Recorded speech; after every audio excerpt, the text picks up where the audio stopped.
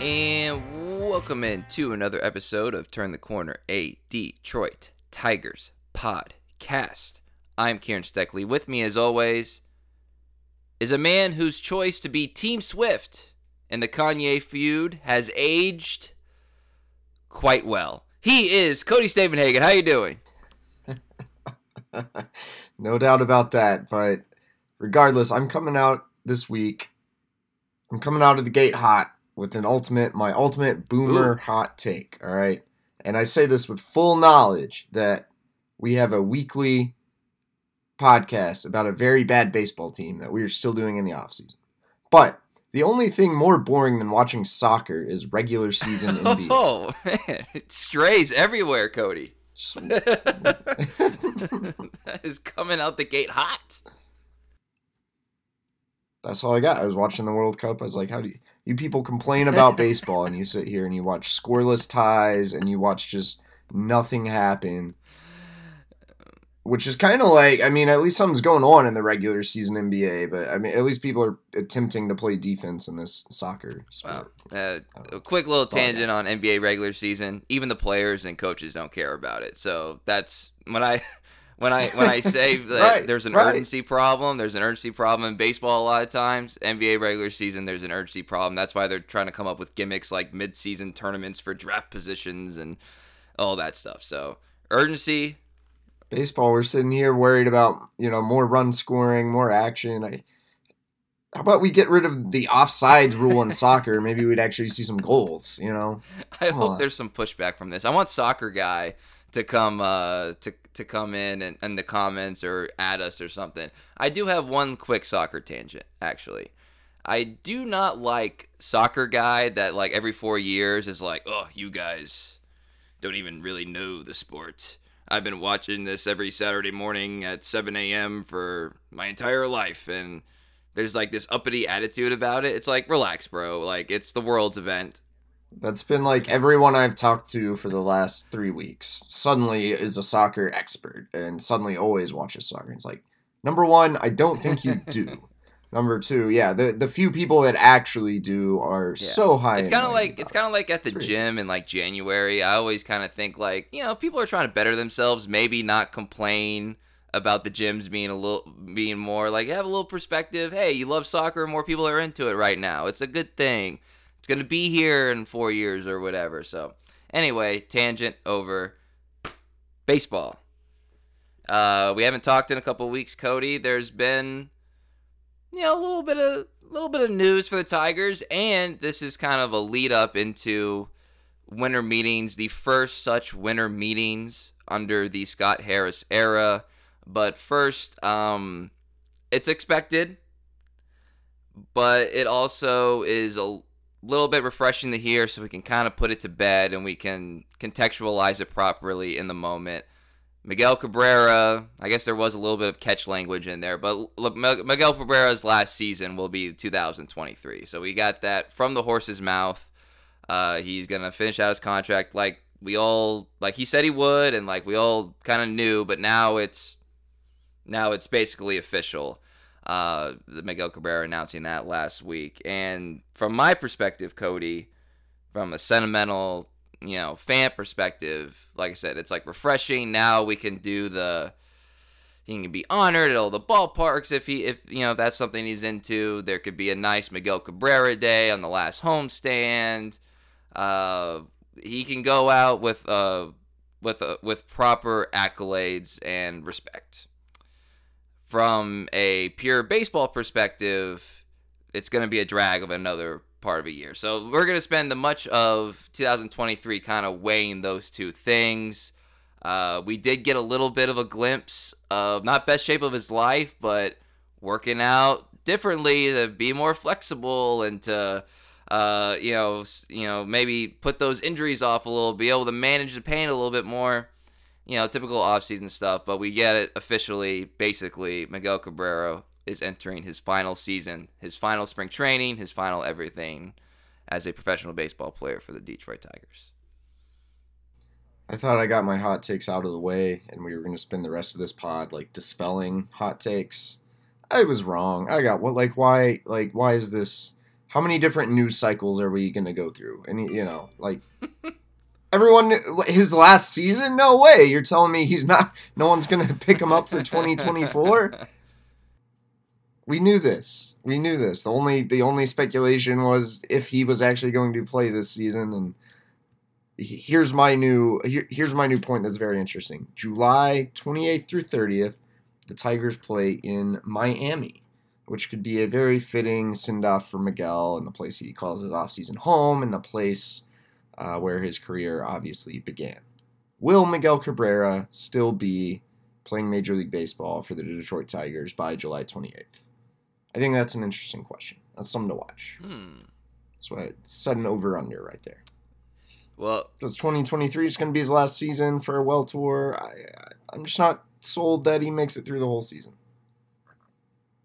Despite maybe he's going to be more flexible or whatever. That's also, good that he's like attempting to work out, but like, come on. I need you to go down to Miami, sort of like what you did with Baddoo in Georgia last year. I need you to go down to Miami and follow Miguel Cabrera around his yoga regimen and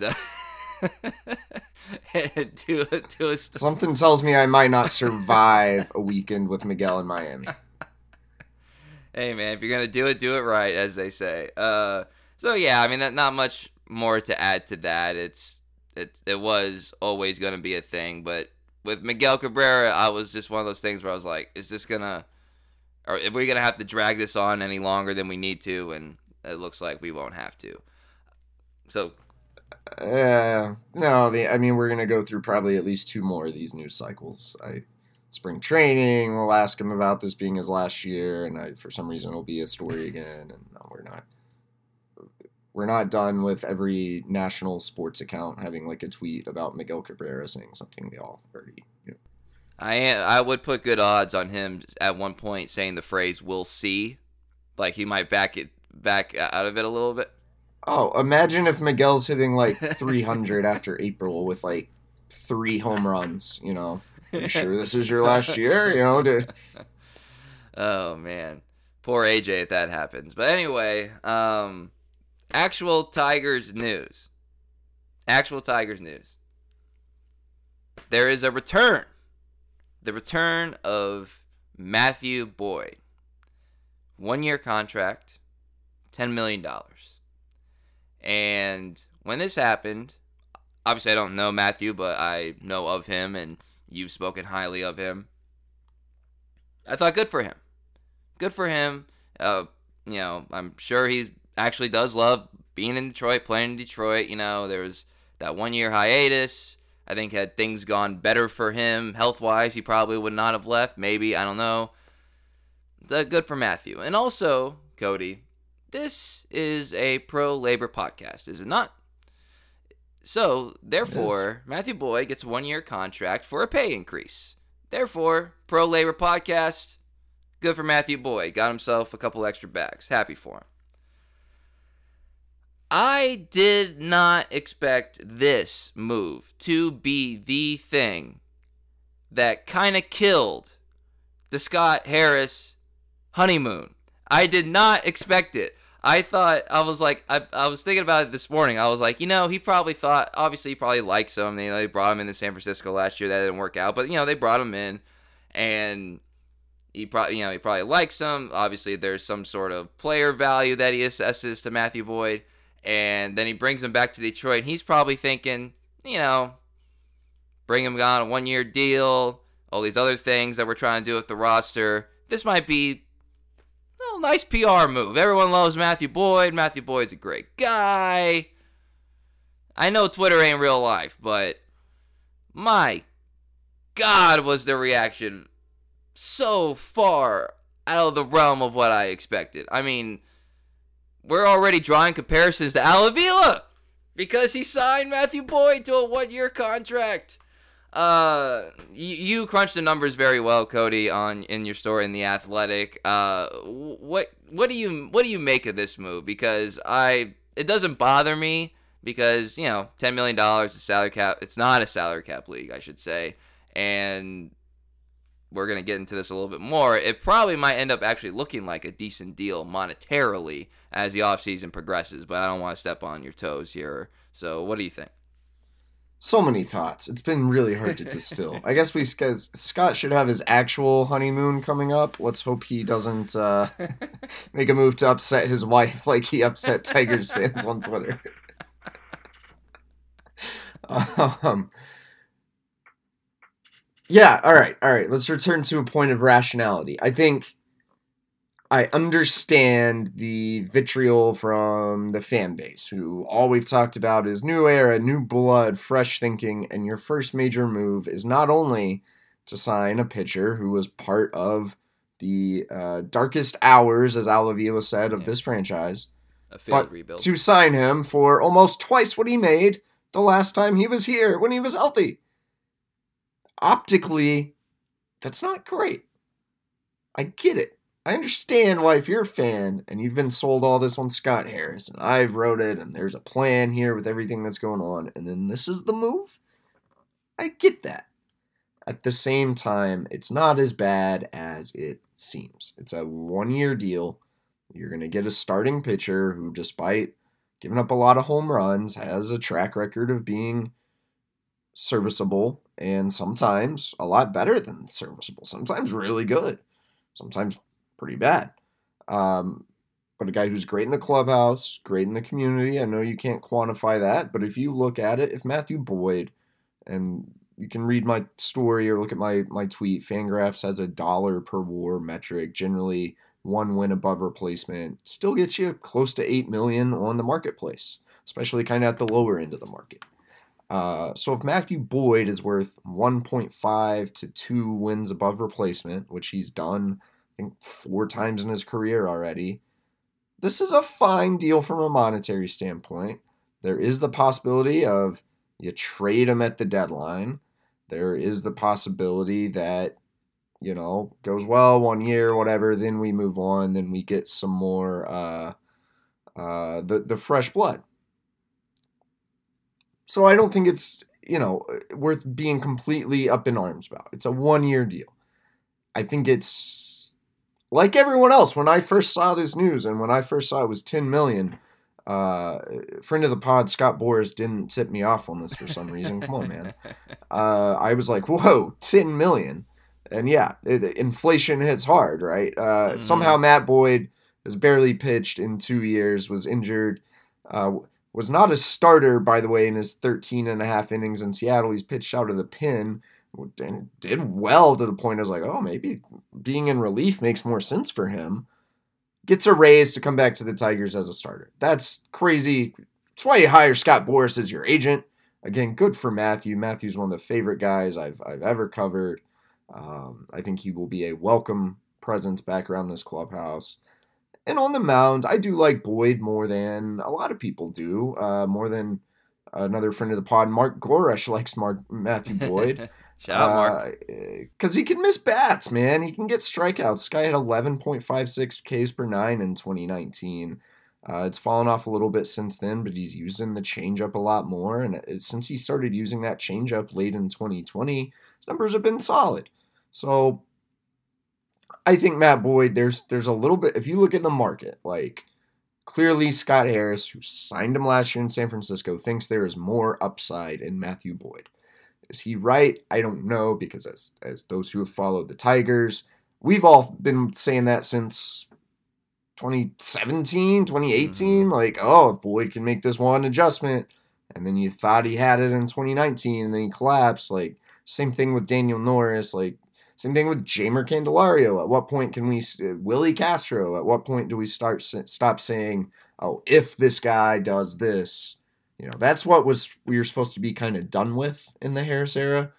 But if you look at the rest of the market, like, what are the chances Matt Boyd gets you 1.5 to 2 wins above replacement? I think they're pretty good. Mm-hmm. So you could sign Johnny Cueto for probably even more, and Cueto is probably going to get you 2 WAR, but I don't know if he's going to get you 4 WAR. And I don't know that Matt Boyd is either, but if you twist your head a little bit, you can see the upside. And clearly, Harris must view this as one of his calculated risks. He must think there's more here with Matthew Boyd. Otherwise, I don't think he makes this move. So in trying to assess this, I tried to be like, all right, why did the Tigers do this? Why did Scott Harris do this? Let's try to explain it. And that's really what I came up with. And when you view it from that lens, I think it's a little easier to swallow. I think assuming Boyd stays healthy, this is not going to be like a financial loss for the Tigers. And it is kind of funny because the same people who complain, oh, why won't ownership spend? And then I do think you have to spend responsibly. I do question when you have a lot of other needs, is this really the best use of your resources? I think that's it's a little tough to know until the rest of the roster comes together, until we see what position players are going for on the open market. But in another way, it kind of seems like a sign that Tigers aren't in pinching pennies mode. Otherwise, you probably don't give Matt Boyd $10 million. Yeah, there's a lot of ways I'm trying to attack how I feel about this. One of them is that if Scott Harris and the San Francisco Giants infrastructure liked him last year, even coming off the injury, because when did they sign him? They signed him in, what would that have been like? Was that like a June? No, they signed him in the spring training. Okay, spring training. Yeah. Okay, so I'm wrong there, but they liked him enough to bring him in, and in theory, that same sort of analytical infrastructure, at least in part, plus other people that Scott has hired, liked him enough to bring him in. So you have to kind of trust the process if you trust Scott. Now, if you don't trust Scott now, then, just forget what I just said, because maybe you just won't trust him. Secondly, this is going to fluctuate a little bit, but as of now, Matthew Boyd's going to be paid about the 42nd highest salary this season among starting pitchers.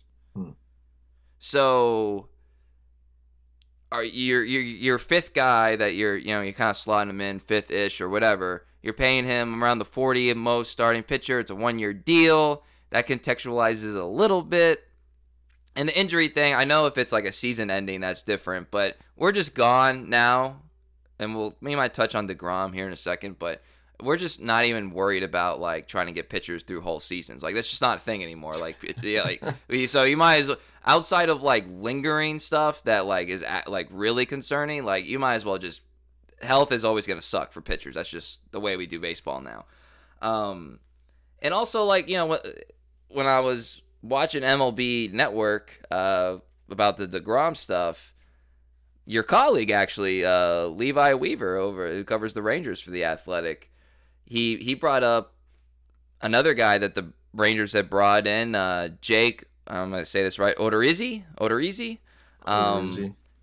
colleague Chris McCoskey would call him Jake Slow Derizzi, because that's a guy who's going to have trouble with the pitch clock.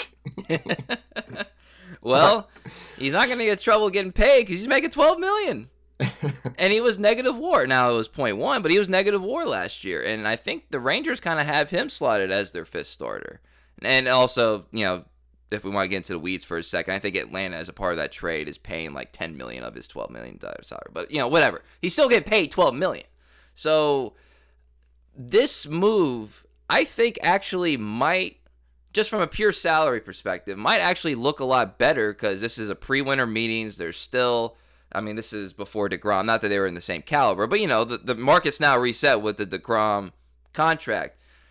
I think this move might look a little bit better in a month, just in terms of like what these other pitchers are getting. This might be Scott Harris getting ahead of the market a little bit. Now, if better players start signing for the same or less, then obviously he's going to look like a fool, but that's not typically how it works. We've already seen, which you could debate. Would you rather have Mike Clevinger at 12 or Matt Boyd at 10? Both feel like a lot. And then the Clevinger deal, I think, looks better after Boyd gets 10. You saw Zach Eflin 3 years at, I think, 13-ish a year. Tyler Anderson on a 3-year deal. Pitchers ain't going cheap. If anything, this Boyd deal seems like maybe this is what the floor of the market is. But these other guys, Cueto, Jameson Tyon, like, they're probably all going to be getting more money than Matt Boyd.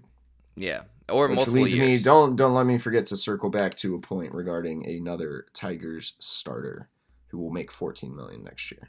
Anyway. Well, I actually was about to go there, so you want to go there right now? Let's do it.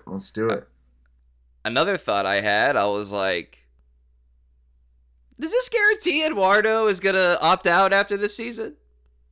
I was like, yeah, because for those that he's got an opt out after 23. In 24 he's gonna make 18.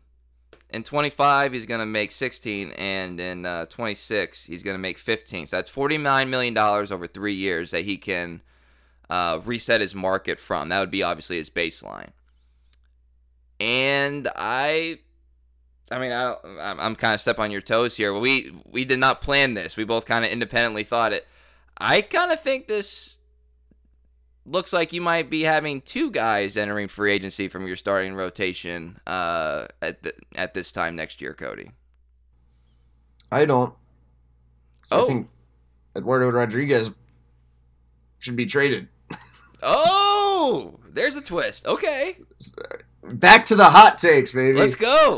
Somehow, hot takes are not supposed to be our brand. Wow, we're everywhere.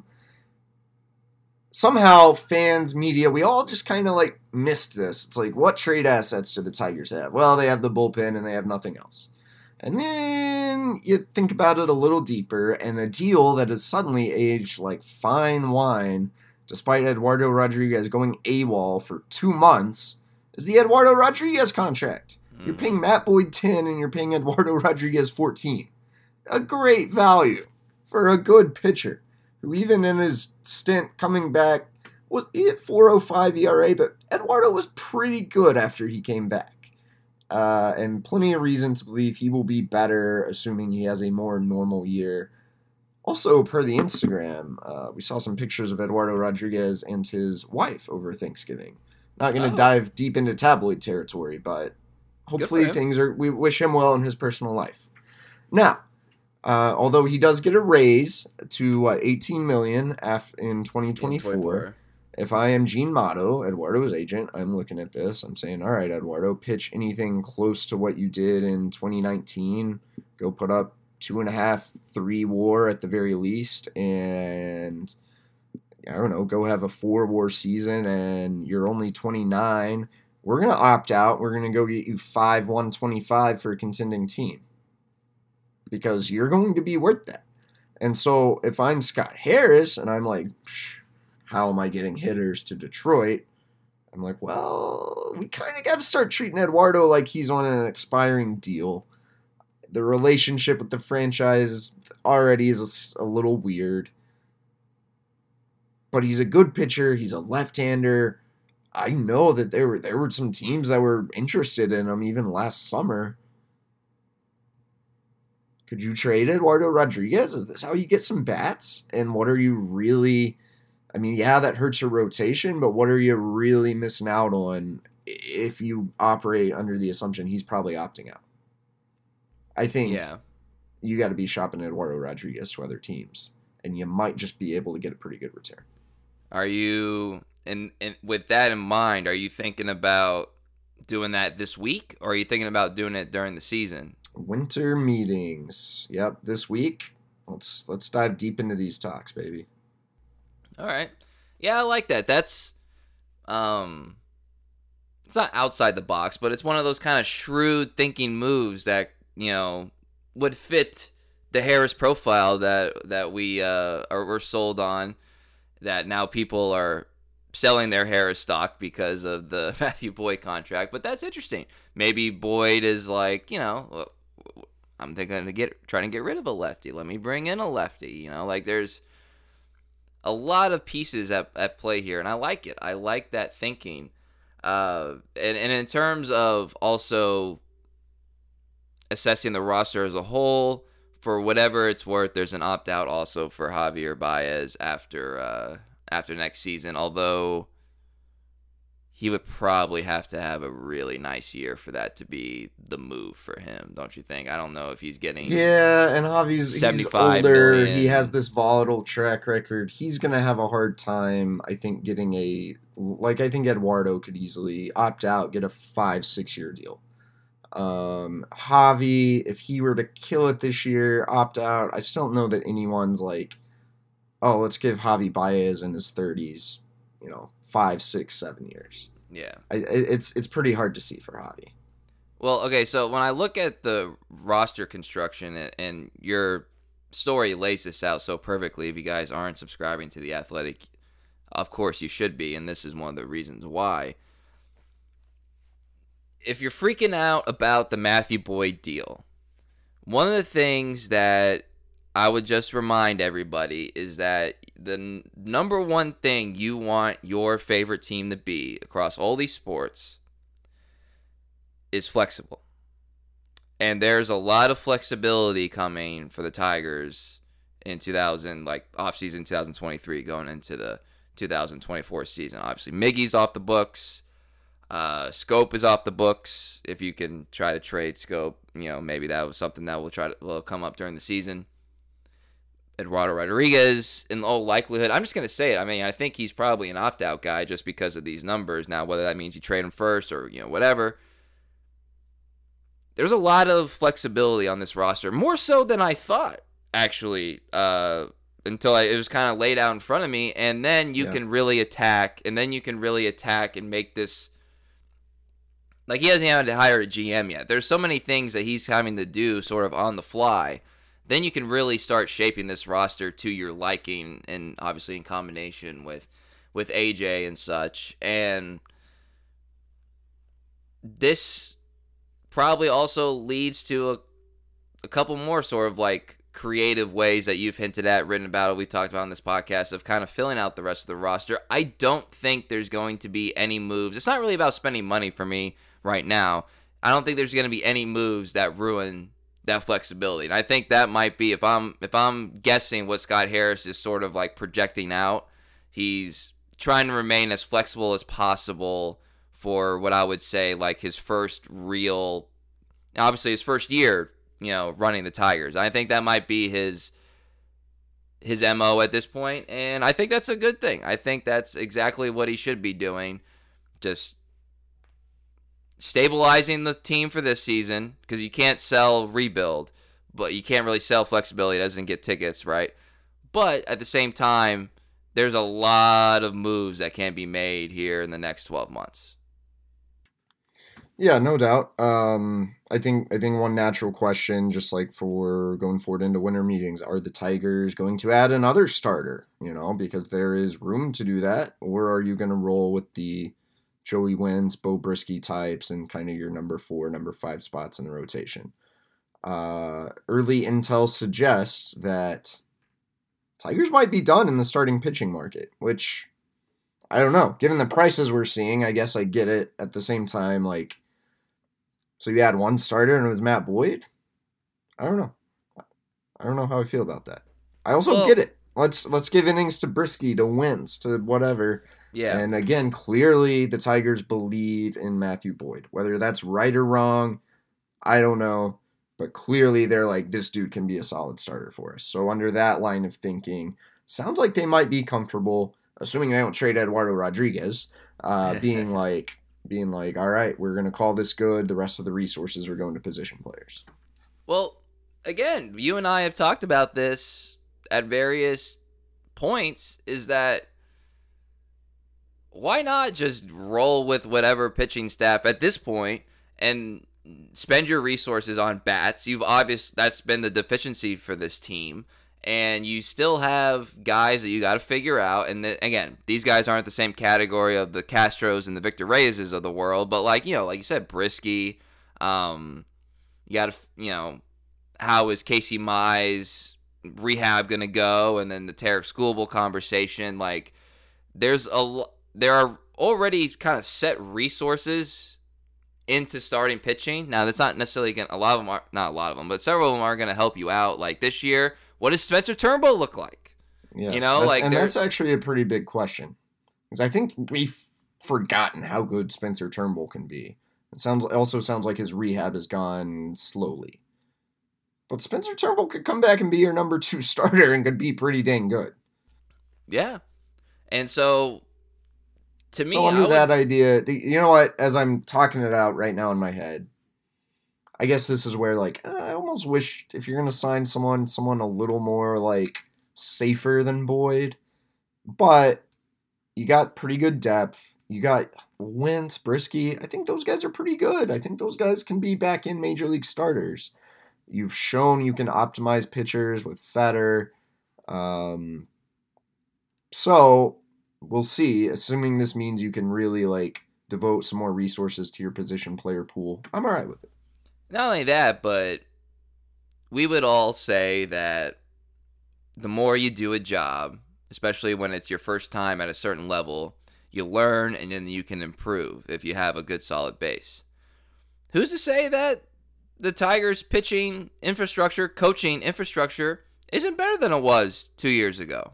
You know? Oh, it should be. I mean, it's it should definitely be. changed So, a lot in the minors. And now, look, they hired this Robin Lund guy. This dude was hopefully I'll have a story with more in his background. This guy was literally a kinesiology professor, was volunteer coaching the softball team at the University of Northern Iowa, and basically introduced them to the concept of analytics for a softball team.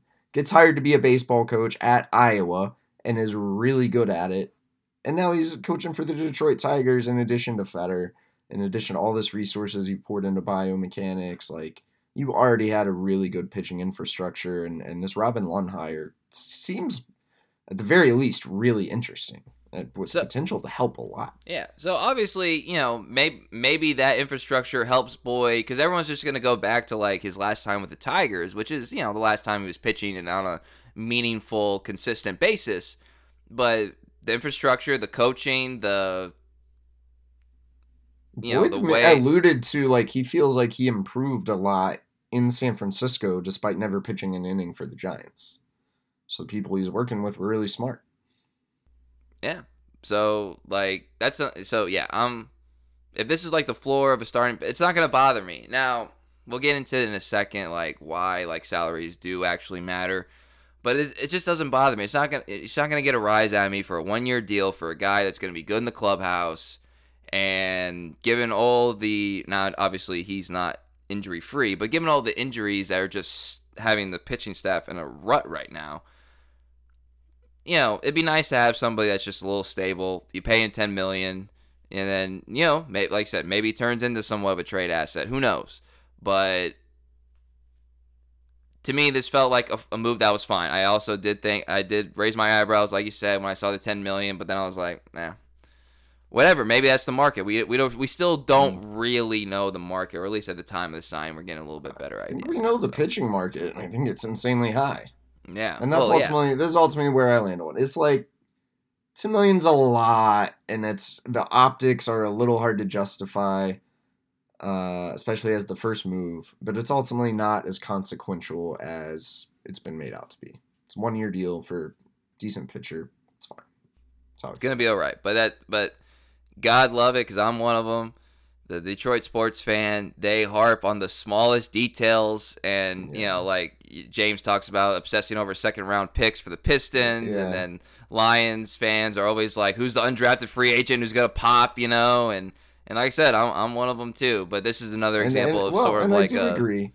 If Al Avila were the GM and this signing was made, people would be losing their mind. Right. I would probably be way more critical of it.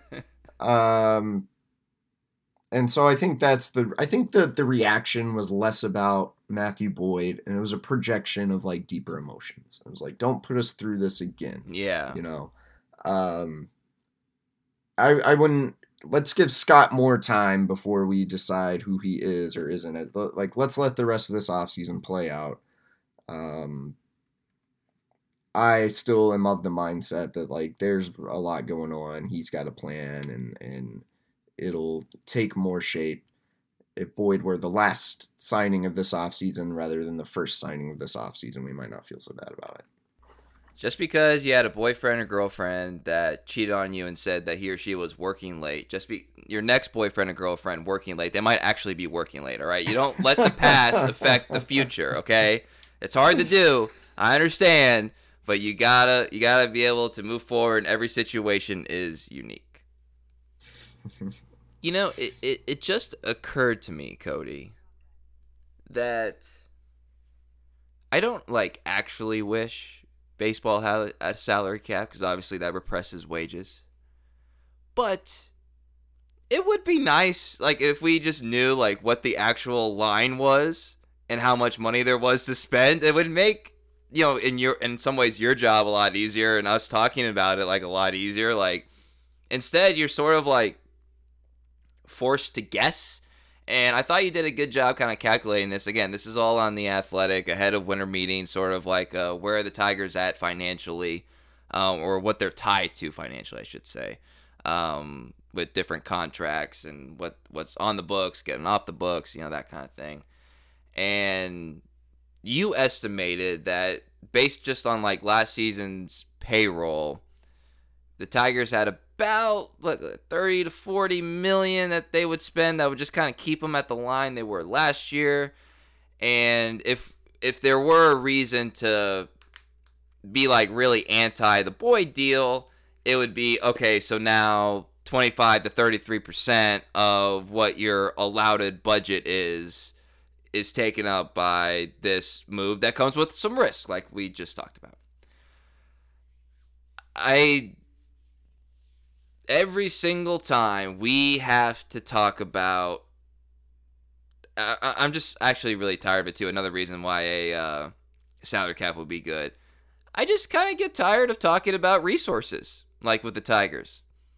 It's a very old. I wish we just didn't have to talk about it. Like, not that I would advise any like owner, although it would be interesting. Shout out to the guys in Arlington that just like open up the checkbook forever. But like, I just get tired of having to like deal with, well, is Tigers ownership, putting the clamps on a little bit here, or are they, like, I don't like having to talk about that, but we got to talk about it. So resources have been repeatedly told to us are not an issue. That being said, we have winter meetings coming up. You're going to be in San Diego for those. I think we're off to a pretty good start with a couple contracts, including the Jacob deGrom one, which, maybe we'll, opine here in a second. What are your kind of expectations for winter meetings, and are we going to have to hear the term resources out of Scott Harris's mouth again? Well, yeah. I think another sign that the honeymoon phase is a little over. I think even from a media standpoint, it's going to be a little bit less, Scott, tell us about how smart you are, and more like, all right, bro, we got to get a couple answers. Are you going to pursue another pitcher? Like, yes or no?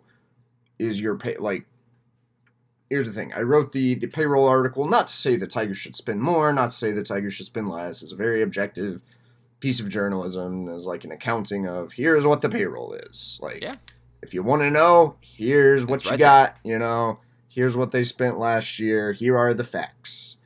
But what we've really gotten no indication on is the payroll going to be more than last year, less than last year, the same? Has Scott been given a number from ownership? Has ownership said, Scott, do whatever you want? Like, we've just gotten the vague resources are available. And I plan to at least attempt to get a little more of an idea so that when we're projecting who else could the Tigers sign, we have an idea of what we're working with. I don't think the Tigers are going to go crazy like the Rangers, clearly, because they're probably not close enough to contention, and they spent somewhat big last year and it didn't work. And I've kind of said and reported, I think they could be more active than maybe they've been given credit for. It can be in the market for some mid-tier guys. I already spent $10 million on Matty Boyd. So does that mean they've used up 30% of those resources, or does that mean, screw it, we're willing to overpay a little bit to get some quality ball players in here? Maybe not stars, but quality dudes. That's the question. I think we need to leave winter meetings with having answered, whether that's through Harris having actually made tangible moves, or whether it's through just giving a more firm idea of like, all right, you whacked everybody, you got rid of Jamer and Willie and Harold, like, who are you bringing in and how are you bringing them in? That's another thing too. Like, I understand it's it's still a relatively short amount of time. There's going to be plenty of moves that will be made afterward. But I would like a sense of how the organization is viewing 2023 coming out of winter meetings. Because that's a really good point, actually. Even though I brought it up earlier, but I think it kind of needs to be stated outright again. So you axe Jamer, and then you get rid of 2 utility guys in Harold and Willie Castro. We talked about before, and Victor Reyes will throw in there as well. We talked about before, like the amount of at bats, that you're replacing. There's a reshaping going on of this roster, and depending on the kind of player that you bring in is going to tell me, all right, we're just, I don't know, punting is the right word, but we're kind of punting on 2023. Or are you just gonna like try to put together a competitive baseball team, sees what happens, see how these players do, and then let the chips fall where they may? I'd like to get a better idea of that because Scott, to his credit, has at times been rather specific about just like the type of player he's trying to bring in with the left-handed infielder, right-handed outfield bat. When you narrow it down that much, I would like to think that there's actually going to be something come out of that. So that's what I'm looking for. I'm looking for answers in like a broader term than obviously what a reporter would be looking for. Is this your second winter meetings or first? Yeah, second. There's one in 2019. That was the first I attended, and there have not been actual winter meetings since then. So for everyone in baseball, I think they're going to be excited to go to this. Well, okay. Well, then why don't you kind of help the listeners get a sense for what winter meetings, which is as vague a term as you could possibly name something. Like what is winter meetings like consist of? What's the energy? What's the vibe? What are you going to be doing? Like how does all that work? Yeah, it's really weird. You get together at the Hyatt in San Francisco or in San Diego, and there's a massive lobby, and everyone in the world stands around from reporters to kids in suits that don't fit trying to get jobs in analytics departments to just like sometimes there'll be generally the teams are up in their hotel suites talking to each other, talking to agents, making moves. Every now and then team personnel will walk down. There are agents all around. There are more formal things that kind of happen that no one talks about, like there's like a jobs fair, and there's like it's baseball technology companies set up stands and basically try to make their pitches to teams or instructors or whatever it may be. Obviously, you have the Rule 5 draft. You have the league has meetings. I think the union has meetings. The baseball writers chapter has meetings. There's a media workroom where it's a lot of sit and wait for something to happen and hope you can like quote unquote network. So it's a little bit weird. There's also a lot of going out at night, drinking beer and socializing. So, so again, like GM meetings I really enjoyed because there's like a smaller scale of winter meetings. It was like a little bit more, not just a madhouse. Winter meetings I feel like is a little bit of a madhouse, but there are certain benefits to actually being in the same physical proximity to people across the industry. And I think that's a reason a lot of deals tend to get done in winter meetings. It's just easier to do when you're actually physically near other executives, near agents. You're talking to a lot of people, and things tend to happen. Who from the Tigers will likely be there? Like what? It'll be a little bit of an interesting question to see how things go under the new regime, like who they bring. 2019, you had Al Avila, David Chad, Dave Littlefield, Ron Gardenhire. I'm sure Sam Minzen was there. And then the special assistants came in, like Jim Leland and Alan Trammell were there. I think a lot of people come just to come just because they can. So I would assume your front office brass for sure. AJ obviously will be there. I'll be curious to know if any other coaches are going to be there. I have no idea. Will Harris invite like more front office staffers, fewer front office staffers? Does it really matter? But that's kind of a general sense of what it'll look like. You'll see Scott, Jay Sartori, Sam Minzen. I'd imagine Ryan Garco will probably be there. I think anyone else who's there is there just to say hi and be in the room. But again, from the north or the Midwest, get to good weather. Yeah, that too. for some of the people in the comments of my stories, if Jim Leland is there in the room, it doesn't mean he's running the Tigers. It means like, hey Jim, want to come to winter meetings? Oh yeah, sure. And he is just chilling and occasionally might chime in with an opinion. It's okay. It's all right. Jim Leland's there. He should be there. He's Jim Leland. Let the man do what he wants. Yeah. Be interesting to see whether they get him a smoking room or not. We're gonna get the draft lottery though. That's kind of exciting. Yeah, I'm not excited by that at all, but I mean, good. It's a first. It's something else. That's something else that will tangibly happen. Like, I don't think many people are gonna tune in on TV to watch the MLB draft lottery, unfortunately. But well, I don't know. Like, are they gonna like do it like the NBA where they let like somebody in or a couple people in with like, check your phones at the door, and then to know the ping pong process is on the up and up, and then I don't know. I'm kind of curious how they handle it. They giving you guys any heads up on that? I really don't have much of an idea. It is of course a weighted lottery. The Tigers have, where is it? The Tigers have a 7.5% chance of getting the number 1 pick. They are 6th in the draft lottery. So, we'll see what happens. They could end up in typical Detroit fashion landing a little lower, or decent chance they pick higher than 6. It doesn't even, I don't think we even know if they're officially using like ping pong balls or what. So it'll be a little interesting to see how they do it.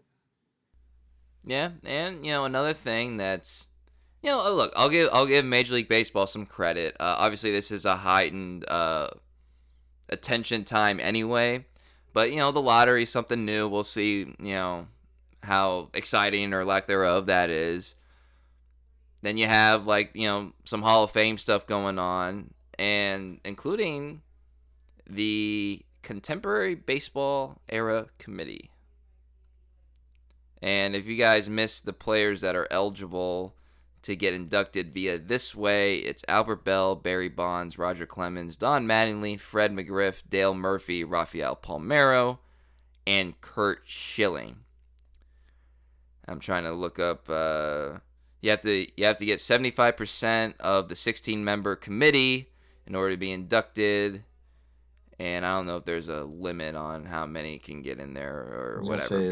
Is it true that only 3 can get in through this? I'm trying to. I feel like I saw it on MLB Network, but now voters can select anyone anywhere from 0 to 3. So that makes it tough for players to get 12 votes. Yeah. Okay. So it's kind of baked into the cake there. Yeah. You gotta. Obviously, besides like Barry Bonds, we'll just take out Barry Bonds and Roger Clemens from this discussion because obviously they're Hall of Famers just based on the field play. We know why they've fallen. You got any leans on Mattingly, McGriff, Murphy? Palmeiro kind of is in the same category as the other two, and then Curt Schilling. I think everyone on this list is a Hall of Famer. I'd say if there's anyone who's not, it's probably Don Mattingly. Had Mattingly not played for the Yankees, I'm not sure he would be as revered as he is. But Dale Murphy. That's a warm take. I like it. Yikes. Dale Murphy, 2-time MVP. I think he's a Hall of Famer. A lot of people think Fred McGriff is going to be the guy to get in. And maybe he benefits from this ballot because a lot of people probably aren't going to want to pick the steroid guys, and so then you whittle it down. It's like, okay, how do we feel about Schilling personally? Albert Bell, like I think Fred McGriff is probably the most likely to get in. That seems to be the consensus. If I were on this committee, which I'm not, I would vote Bonds. I would vote Clemens, and then the third one, man, I'd be really torn. I mean, Palmeiro. I'd vote Palmeiro. But I think McGriff should get in. I think Murphy should get in. Schilling, like his politics makes it tough to want to vote for him, but his politics shouldn't really matter. So I think he should probably get in. Albert Bell, Mattingly, I'd have to be sold a little harder, but they have good cases. What I think is interesting is the committee itself. Chipper Jones, Greg Maddux, Jack Morris, Ryan Sandberg, Lee Smith, Frank Thomas, Alan Trammell, a host of executives, including Theo Epstein, Kenny Williams, and then 3 media members, Stephen Hurt, Lavelle Neal of Minnesota, Susan Slusher of San Francisco. I'm I'm a mixed bag when it comes to like this committee with like so many players, because a lot of times I don't know. A lot of times players are pretty skewed. Like Russell Westbrook was like considered like better than Giannis for like years, and it's like no, he's just not. By players, he was considered better than Giannis, and it's just not factually accurate. There is an element where it's like the guys that played the game decide. Like I understand that. You know, I did ask. I interviewed Ron Kittle a couple years ago, and this was right after Trammell had been elected to the Hall of Fame, and obviously he played against all those guys from the '80s Tigers, and he said, I asked him, I was like, "Is Lou Whitaker a Hall of Famer?" And he said, "Yeah, if Trammell's in, then yeah, Whitaker's a Hall of Famer." And not to say that I like disagree with like what he's saying, but part of me also says like, if you gotta like phrase it like that, like maybe you're not. And then also like if you've fallen off the ballot, like the whole Veterans Committee thing, like because for my work I go through like Hall of Famers, baseball statistics, all this stuff like a lot, and sometimes I think like Gil Hodges a couple years ago. Did we need 50 years of evidence to determine whether he was a Hall of Famer or not? You know what I mean? Like, and part of me kind of thinks, like, if they've fallen through the process, maybe they're not a Hall of Famer. And I almost feel bad saying that because of the Whitaker conversation, Morris and Trammell, and then, like, guys I would love to see Fred McGriff in the Hall of Fame. I would love to see Don Mattingly in the Hall of Fame, my family, that Donnie Baseball, a lot of New York Yankee fans in my life, and that's all they had for a long time of that generation was Don Mattingly. But it's also like, I just don't know. I just don't know if you can get me there. Like Dale Murphy, like we say, like, oh, he's a 2-time MVP. How was he not in the Hall of Fame? It's like, well, he had a long time for someone to make his case, and it didn't happen. And obviously, the Bonds, the Palmeiros, and the Schillings and the Clemens ones that, had nothing to do with like, oh, is he a Hall of Famer? You know what I mean? So, I don't know. I'll be very interested to see what this committee does because it's going to be more precedent set moving forward. I also kind of think if Harold Baines gets in, then we're just going to let a lot of people in. Yeah. I think Don Mattingly had a really short peak. He had 4 really good years, and it wasn't anything amazing beyond that. And you could kind of say the same about Dale Murphy. I'm looking at this. Yeah, this is my hot take. I'm not putting Donnie Baseball in. I'm not putting him in. Yeah. I think Lou Whitaker has a better Hall case than Don Mattingly. I think your Yankees one part of it is spot on though. So yeah, I mean, we're going to see more pushes for like the Thurman Munsons of the world and all that stuff, to get in. And I don't know. We're probably just, back in my day, you actually had to get in the Hall of Fame, not just wait for some other committee to get you in. So I don't know. It'll be super interested. Who's Jack Morris going to vote for? Yeah.